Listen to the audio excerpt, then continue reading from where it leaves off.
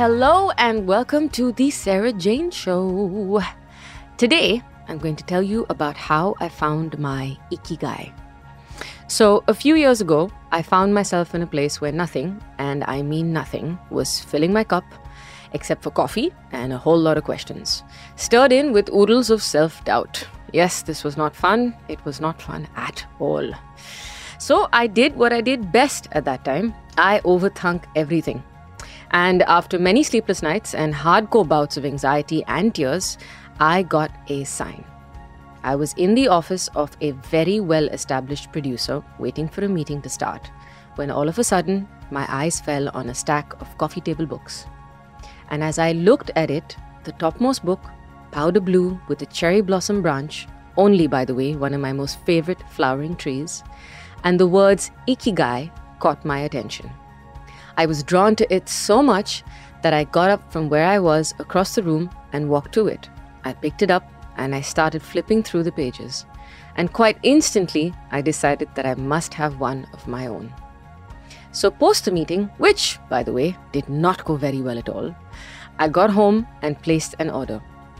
The day the book arrived, I was all set with my notebook and my pencil and ready to absorb whatever I could from it. Now, Ikigai, as I read, roughly translates to your purpose in life. My purpose in life? Jeez. That's, oh God, cue panic attack.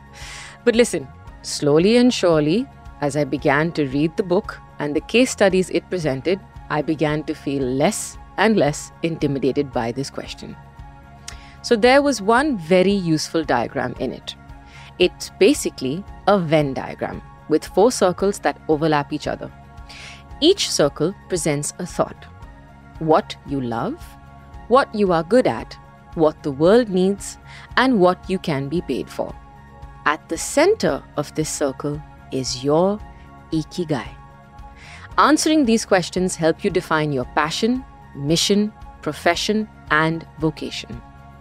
And as I said before, somewhere in the center, your sweet spot is where you discover your Ikigai. So that's what I did. I wrote down what came to mind when I read these prompts. And slowly but surely, a pattern started to emerge. What I found was that I love inspiring people through my real-life experiences. That I got paid for being in front of an audience and performing in some way. That I was good at connecting authentically with people.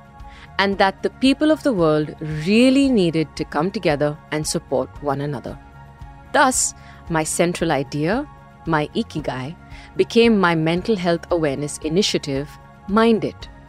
Mind It was meant to talk openly and freely about mental health and ensure that no one suffers in silence. And so, I hosted my first Mind It event and have done many since. And I'm happy to say that I have found the sense of purpose and fulfillment that I was looking for. Now, there are many ways to find your purpose in life.